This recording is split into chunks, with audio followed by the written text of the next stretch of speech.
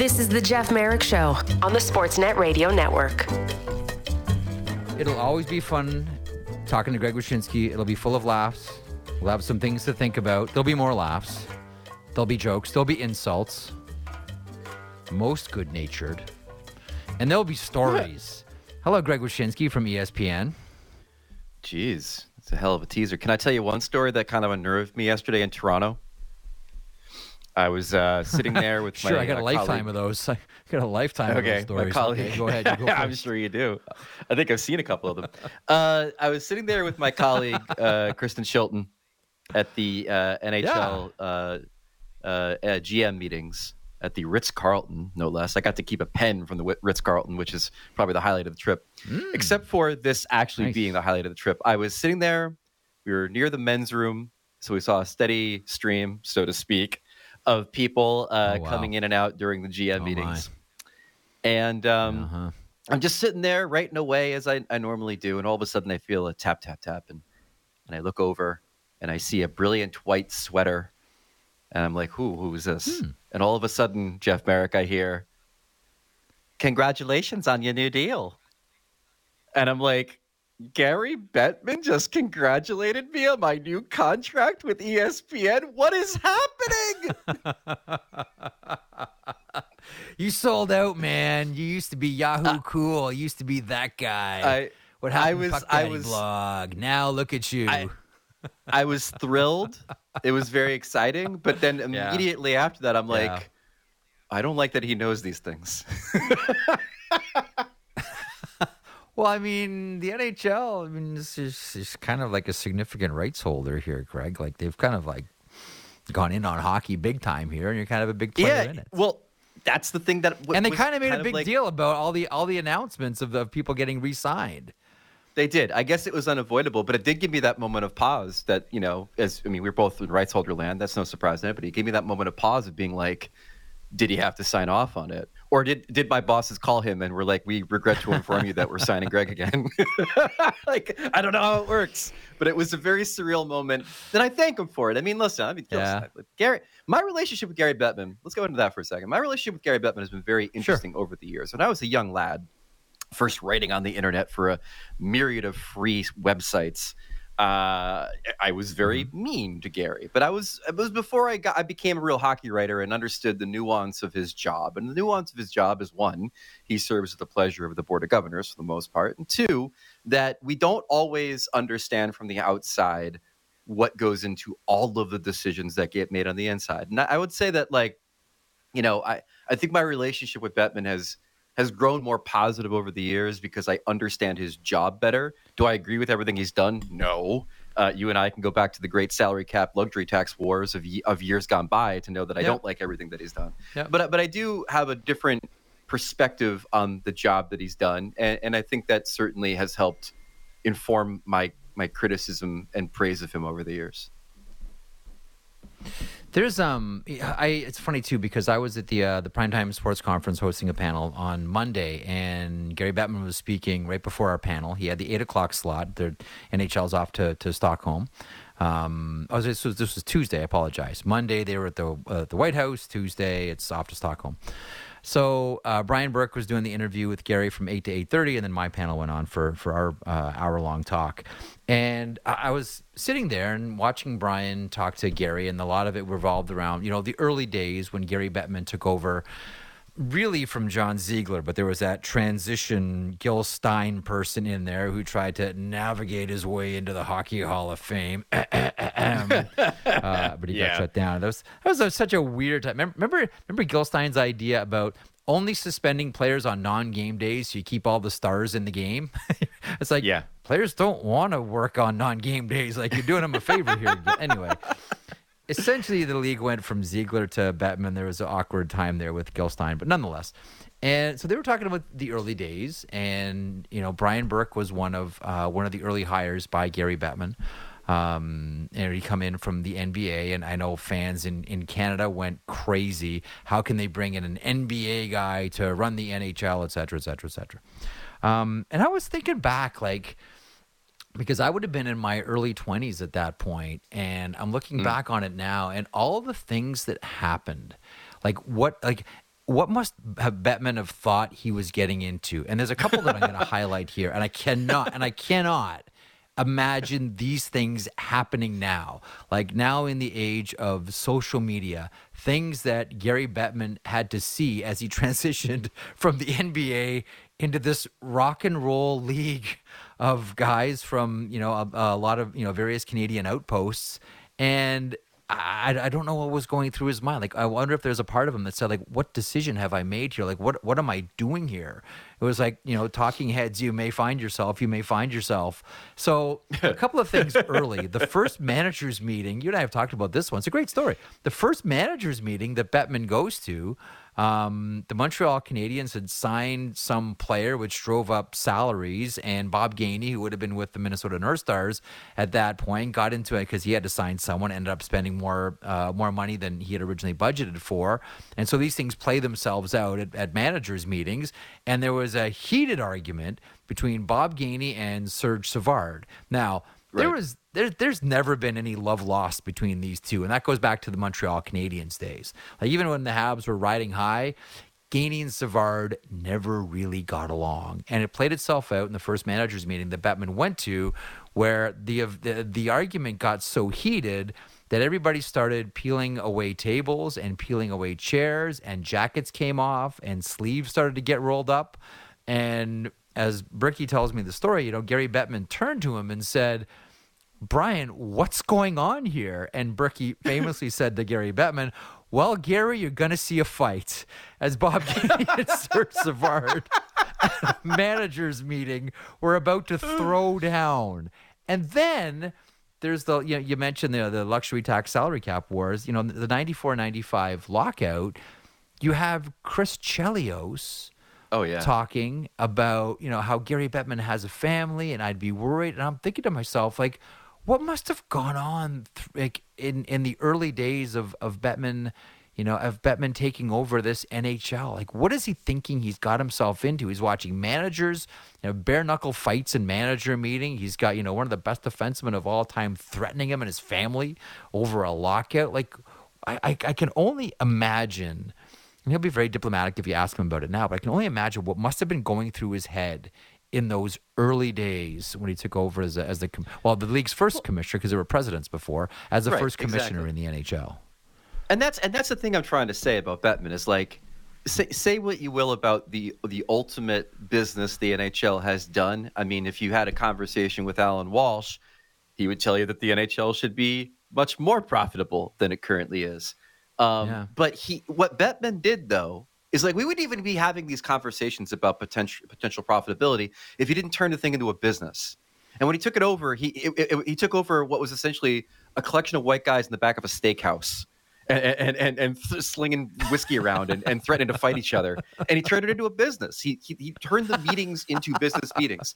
He turned the NHL into a business. He gave it structure. He pointed it towards the product that we see today, where, it's making billions upon billions of dollars, and gradually over time, the owners that are buying into the league end up being like the dudes in Seattle instead of being, the people who end up on a 30 for 30 documentary. So, like, it's I that's probably the biggest credit I'll give the dude, is that he turned the NHL, which had been a really, really amateur hour gong show at times at the executive level, into a business and into a thriving business. I think that's probably his best virtue. Well, what did the great joke used to be about the NHL? It's the only professional sports league in North America where the owners go to jail more than the players. And it sounds like, okay, it's a joke. But it was true. It's true. It was true. If you look at the history of the league, I mean, the league started on, blackmail with Eddie Livingston. Yeah. Like, not blackmail, but like they walked away from Eddie Livingston and essentially started up a new league and just left Eddie Livingston with holding the bag with his Toronto team. But I know you're Doug McLean telling me this. I was going to say, I know you're a hugely busy guy, but did you get around to seeing the Blackberry movie? I have not seen the Blackberry movie, but I want to see the Blackberry movie. It's so, dude. You've seen it? That's again. Oh yeah, I've seen it, and our mutual friend Jay Baruchel does a great job with the movie. But again, the stories of the Jim Balsillie trying to end around the NHL to acquire like multiple teams is it's really spelled out well in the flick. Like it's pretty good. I mean, I was tickled because the story in and of itself of what happened to BlackBerry as a device with the growth of the iPhone and the explosion of that market and how they didn't catch up is an interesting story to begin with. But as a hockey fan, the visceral thrill of seeing Jim Balsillie losing his mind in these meetings, he's trying to acquire teams and move them to Hamilton. Well, it's, if you haven't, again, I don't think this movie needs my endorsement. It's gotten great reviews, but if you haven't seen it and you're a hockey fan, check it out. It really does capture the spirit of the thing. One of the things is I've always wanted to be, like, I think that there are some great documentaries out there that will never get made, just because we'll never get cameras behind the doors. But like, I don't think we'll ever see, although it would be fascinating, I don't think we'll ever see an arbitration case, like an actual arbitration case. Like that's never going to happen. No one's going to allow cameras in there. I don't think team wants it. I don't think player wants it, because that can get nasty. Now, it would make for a great piece. And I think it would be appreciated by fans and probably would have a lot of flypaper to it, because when you see things like that, you know, the natural sidebar is you become an even deeper fan to the sport. So as much as it might be uncomfortable to put it out there publicly, it does make for better fans, and your fandom lasts even longer because there's another layer that you actually have a chance to see. But the one thing that I've always wanted to see, and Doug MacLean told me about this when he was manager of the Columbus Blue Jackets. I don't know if Bettman still does this, but he said there was a time, and he said it was so tough at managers' meetings. What Bettman would do is he would talk about the finances of the league, and he would say, you know, you guys have messed up your salary structures, and now I have to do something about it. You've let the salaries get so far out of whack, and now I have to be the bad guy and do something about it. And Doug said what he would do, can you only imagine, is he would go through, like, you know, I have the projector and the big screen up, and he'd have all of the contracts for every team listed. And so it's Columbus, and Doug MacLean would stand up, and he would go through, he would go through every contract and ask the general manager to justify it. Why did you sign this player to this number? Why did you sign? Oh, my God. Can you imagine how awesome that would be to see, Greg? Oh, man. Tell me you wouldn't watch that. He is a fan at heart. By the way, this reminds me of the time when Bettman told me that there was no market for sites like Cap Friendly, because obviously this is something that he knows fans going down the That's one that I just considering, like, you know, how, you know, Cap Friendly, Puckpedia, for example, like how these sites are such amazing resources. The NHL has all of this info, accurate, and I've never understood why the NHL hasn't come up with a section. Like, listen, I'm happy for everybody at Friendly and Pedia that they get to do this and do a great job, and it's a great resource for all of us. But I've never thought why the NHL hasn't pushed harder to make part of NHL.com. Here are the salaries. Like, remember when coming out of the lockout 04-05, there were two teams. It was Carolina and Nashville. And they did something that was real unique. And what they did was, and every time they signed a player, in the press release, they put the salary in there. And I remember talking to Rutherford about it once, and he said, look, this is a new world. This is a salary cap world, and we need to educate our fans about how we're allocating our dollars. We're trying to help our fans understand why we're constructing our team like this and how much money we're dedicating to each player. To me, and David Poile did the same thing in Nashville. To me, that made a ton of sense. NHL has all this information. Why not their own version of Cap Friendly? I don't know if so Bettman's told me again in the past multiple times that he doesn't think that there's any interest in that site from a real fan traffic standpoint. Like, he thinks that there's a subsection of fans that go to places to check out the salaries and study them and whatever. And I don't know if he's covering for the PA in this instance, where, like, maybe they don't want the information out there. Although, listen, where do you think we're getting it from? We're getting it from the agents, folks. So they're putting their ones putting the information out there anyway.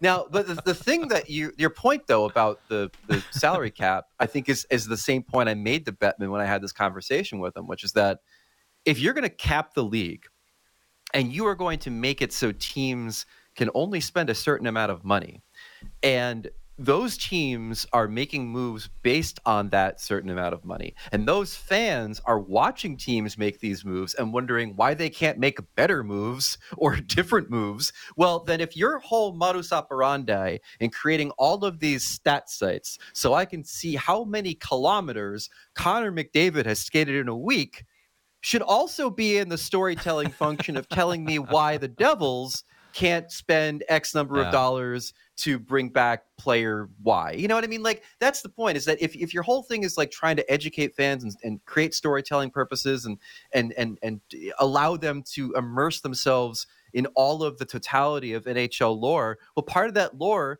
is seeing how much money your team is spending and seeing who's on LTIR and knowing how much money they have available at the salary cap. And these are all functions being done by third parties right now. And there's absolutely no reason why the NHL shouldn't be having that information on their own website, unless there's something we don't know about, or unless, again, it's just Gary Bettman doesn't believe that there's a market for it.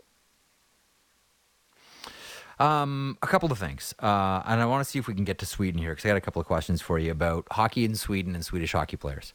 But before we get there, you want to have a whack at the 3-on-3 pinata? Like, is this really that much of an issue? Is 3-on-3 really that bad? Like, I know it's changed. Like, it's gone from 5 minutes of sprints to, like, there's more neutral zone. Now, there's more neutral zone regroups, but let me couch it one specific way. There was I think it was the first year of the 3-on-3, there was a Detroit-Ottawa game, which was 5 minutes of chaos that I'll probably never experience again. I'm glad I got to watch it, because for me, it might have been the best 3-on-3 game that I've seen. It was crossbars, big saves, line changes leading to odd man rushes. I don't think there were any whistles.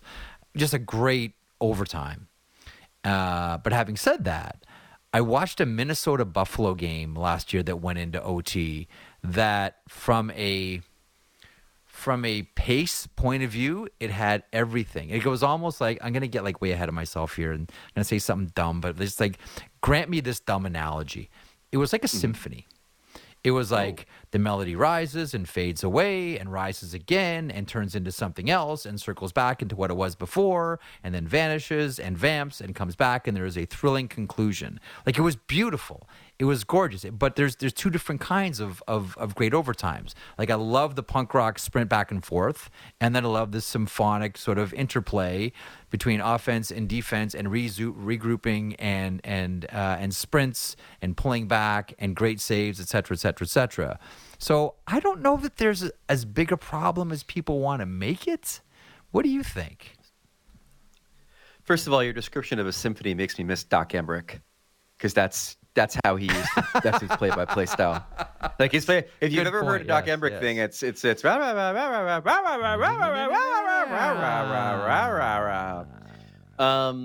I think a couple things about this. First of all, it's not a problem, and I'll tell you why it's not a problem. 3-on-3 overtime. I spoke with Bill Armstrong, the GM of the Arizona Coyotes, yesterday in Toronto, and he said something that I think is the important thesis statement about the 3-on-3 overtime, which is that it exists to prevent us from having to go to the shootout.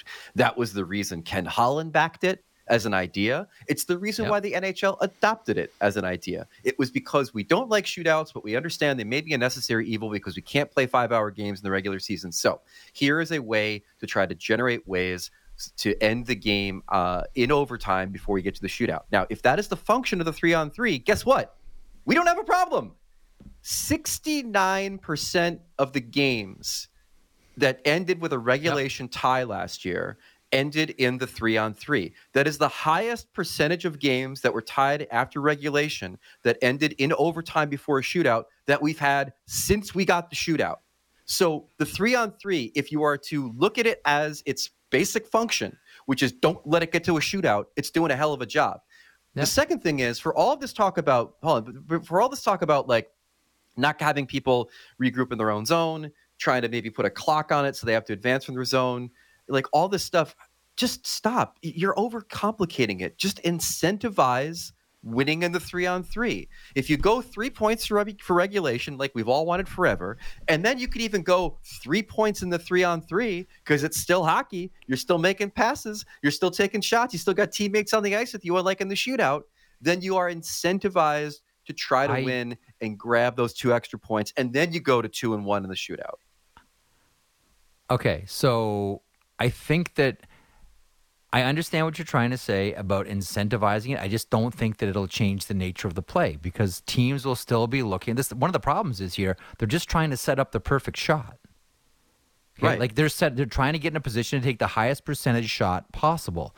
So that's not going to get rid of the idea of like the slow play in the neutral zone and the regroups and all that. I don't care. Even if there's an extra point on the board, they're not going to play differently. As a matter of fact, it'll reinforce that they play the same way because there's an importance here because there's more at stake than ever before. So more than ever, they're going to play conservatively. Like I would actually argue the other thing. You need to make the overtime so low in value. You just say, screw it. Just throw the guys out there. The coaches are going to go to the room. You guys sort it out on the ice. Do your own line changes. Do your own strategy. Get rid of the coaches. But, so I was making this point off the top of the show. It's like the early days of overtime, coaches didn't know what to do with it, so it was fun. The players just sprinted and made bad decisions. Now they all make good decisions, and by that I mean boring decisions. You got to set up for the perfect shot. I don't care how many points you put on there. An extra 2 points, an extra 3 points, an extra 5 points. No one's going to change the way that they play just because they can pick up more points. It doesn't work that way. First of all, I think they'll still just try to set up the best shot. You're shortchanging how much the players have influenced 3-on-3 and their cautiousness and their patience and their own regrouping. I don't necessarily think it's a coach screaming regroup from the bench. I think these guys are playing a certain style that they think is going to be effective. But look, I understand what you're saying. I understand the consternation that people have about there being too much delay and too much waiting around in your own zone in the 3-on-3. But the sheer fact of it is constructed so when something does happen, it keeps happening. It's not as if somebody takes a shot on goal, the other team gains possession, and then they just wait it out. Like if you gain possession in the defensive zone, you're not skating behind your own net and then waiting 30 seconds. You're going the other way. So the thing I love about the 3-on-3 is for all of the talk about the stagnation, for all the talk about the predictability, for all the talk about how much time they spend in their own zone waiting for changes and using the long line change, which, by the way, could also be something they remedy, just change who's changing where in overtime so it's not about tiring out the defense. For all that talk, the minute somebody misses a shot, off we go, baby. Like we're shot out of Boomer the Cannon from Columbus lore now. When somebody misses a shot, yeah, that leads to the 2-on-1 the other way. Yeah, right. So I don't think we're in crisis. I was a little surprised to hear all that talk yesterday. About what are we going to do about the 3-on-3, and they are going to study it and they are going to look at it, and I'm sure they'll come up with some solution for the regroups because they inherently want it to be more kinetic than it is. But again, like if you are to look at the basic function of 3-on-3, it is working. And if you watch the 3-on-3, while it's not 5 minutes of chaos, it's like 2.5 minutes of chaos, 2:15. It's real good. Yeah. It's real good. What I'm curious about, and this sort of hints at this idea that, I think great off-season programming would be R&D camp, just to workshop different ideas for what you can do in hockey. I wonder how different this would be. Instead of 3-on-3 overtime, you do 4-on-4 overtime with no icings and no offsides. And just video game it up, and then you could have somebody goal hanging down at the other zone, and you could even play it, 4 on 3. I love decision to make. It's a decision to make. We'll have a larger conversation. We'll have a larger conversation about this at some point. But I used to be a no offsides, that's insane guy, and then Dmitry Filipovich turned me around that once about the idea of how exciting and different hockey could be if you did get rid of offsides. And I'm like, you know what, this might have a point. My solution for all of it. 3-on-3, shootout, whatever. My solution for all of it is just use what's happening in the game already to end your game properly. And I don't care if you want to make it a 5-on-2 power play, a 5-on-3 power play. Just trade off power plays until you got a winner. If you want to use that to replace the shootout, that'd be fine by me. If you want to use it to replace all of overtime, that'd be fine by me. You could even make it where you give somebody home ice advantage, the total advantage, where if they score on their first power play in overtime, game's over. Do whatever you want. I just think that like you said, there are other ways to incorporate the fundamental basics of the game you just saw and make it a little bit more palatable. But again, that's to say that there are other solutions to what I don't think is a problem. I don't want to see shootouts. The overtime is preventing me from seeing shootouts 69% of the time. It's doing great. Keep doing it. You are allowed to change the channel. You are allowed to watch something else. I've legitimately walked out on a shootout. Have I told you this? I believe it. I know you. You despise. I was with my dad. I'm just like, let's beat the traffic. I don't care about this. They got the point. Like if they get another one, that'd be super fun, and we'll watch it on TV on the way back. I legitimately turn off the channel for the shootout, and I know people like the shootout. I know there's people who love the highlights. I got to tell you, man, maybe it's just a function of doing this job and seeing a lot of hockey. I'm not jaded about a lot of things, but I am jaded about the shootout because it is so monotonous and predictable now that I just don't. I think it is like it's gone from being like an inefficient way to end a game to being the absolute boringest way to end a game. It really has. It's devalued penalty shots too. Remember once upon a time we said it's the most exciting play in hockey, and now it's like shrug. Yeah, it's like we've seen it before. Oh, what is TJ Oshie going to do in a penalty shot? Oh, I bet I know. Oh, let's see. What's UC Jokinen going to do in this penalty shot here? Oh boy, I wonder what Jokinen's got up his sleeve. Guys, watch this. Kuznetsov, he's going to start really, really slowly, and then he's going to stay slow. I bet he does this. I've seen it before. I bet he does this. And he's going to speed up right at the end, and he's going to score. And the goalie's going to go, how did I not see that? Never been mad. Quickly, before we wrap here, I got Rich Peverly coming up on the other side. I'm going to ask him about the 3-on-3 as someone who both played and as a future general manager, because I think Peverly's going to be a GM one day. I'm curious what he thinks on all of this. We need to get Peverly on record before he becomes a GM. Well, back in 2023, you said this. I want to ask you about the Global Series, and there are 4 teams that are on the way. Well, 4 teams that are there. It's Minnesota, Detroit, Toronto, and Ottawa. I was having a conversation with Bunkus this morning on 590 about the face of Swedish hockey, and that has changed over the years. Where once upon a time it was Nick Lidstrom, once upon a time it was Börje Salming, it was Mats Sundin. Is there a face of Swedish hockey right now? Like, if you look at all active players, and yes, Nicholas Backstrom still is technically active, even though he's taking a pause. He's the leading scorer amongst all Swedish players right now. It's 1,033 points. There's Erik Karlsson. There's Victor Hedman. There is William Nylander. Like, is there an obvious face of Swedish hockey right now? And I'll throw another one out at you. Who's the best Swedish hockey player of all time? Lidstrom. For me, I think not only will I say that Lidstrom is the best Swedish hockey player of all time, I'll go you one step further. Cover your ears, Boston. He's the best defenseman of all time. Yes, I knew there was a reason you and I are friends. We're really putting the verses at MvsW today, aren't we? Where we both have the hot take that Nick Lidstrom's the best defenseman of all time. I completely agree, by the way. Who's the face of it now? So. Was Hedman ever the face of Swedish hockey at any point, or was he overshadowed by Karlsson? Not really, but here's the thing: like as a kid, like I can remember hearing about like as Hedman as a kid, like all the talk was like, yeah, Lidstrom's great, but there's an even better Lidstrom coming in Victor Hedman.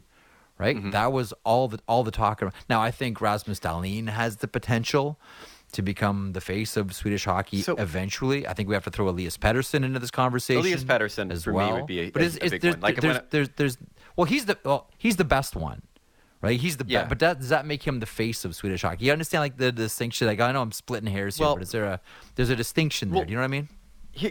And here's the problem with this entire thought exercise.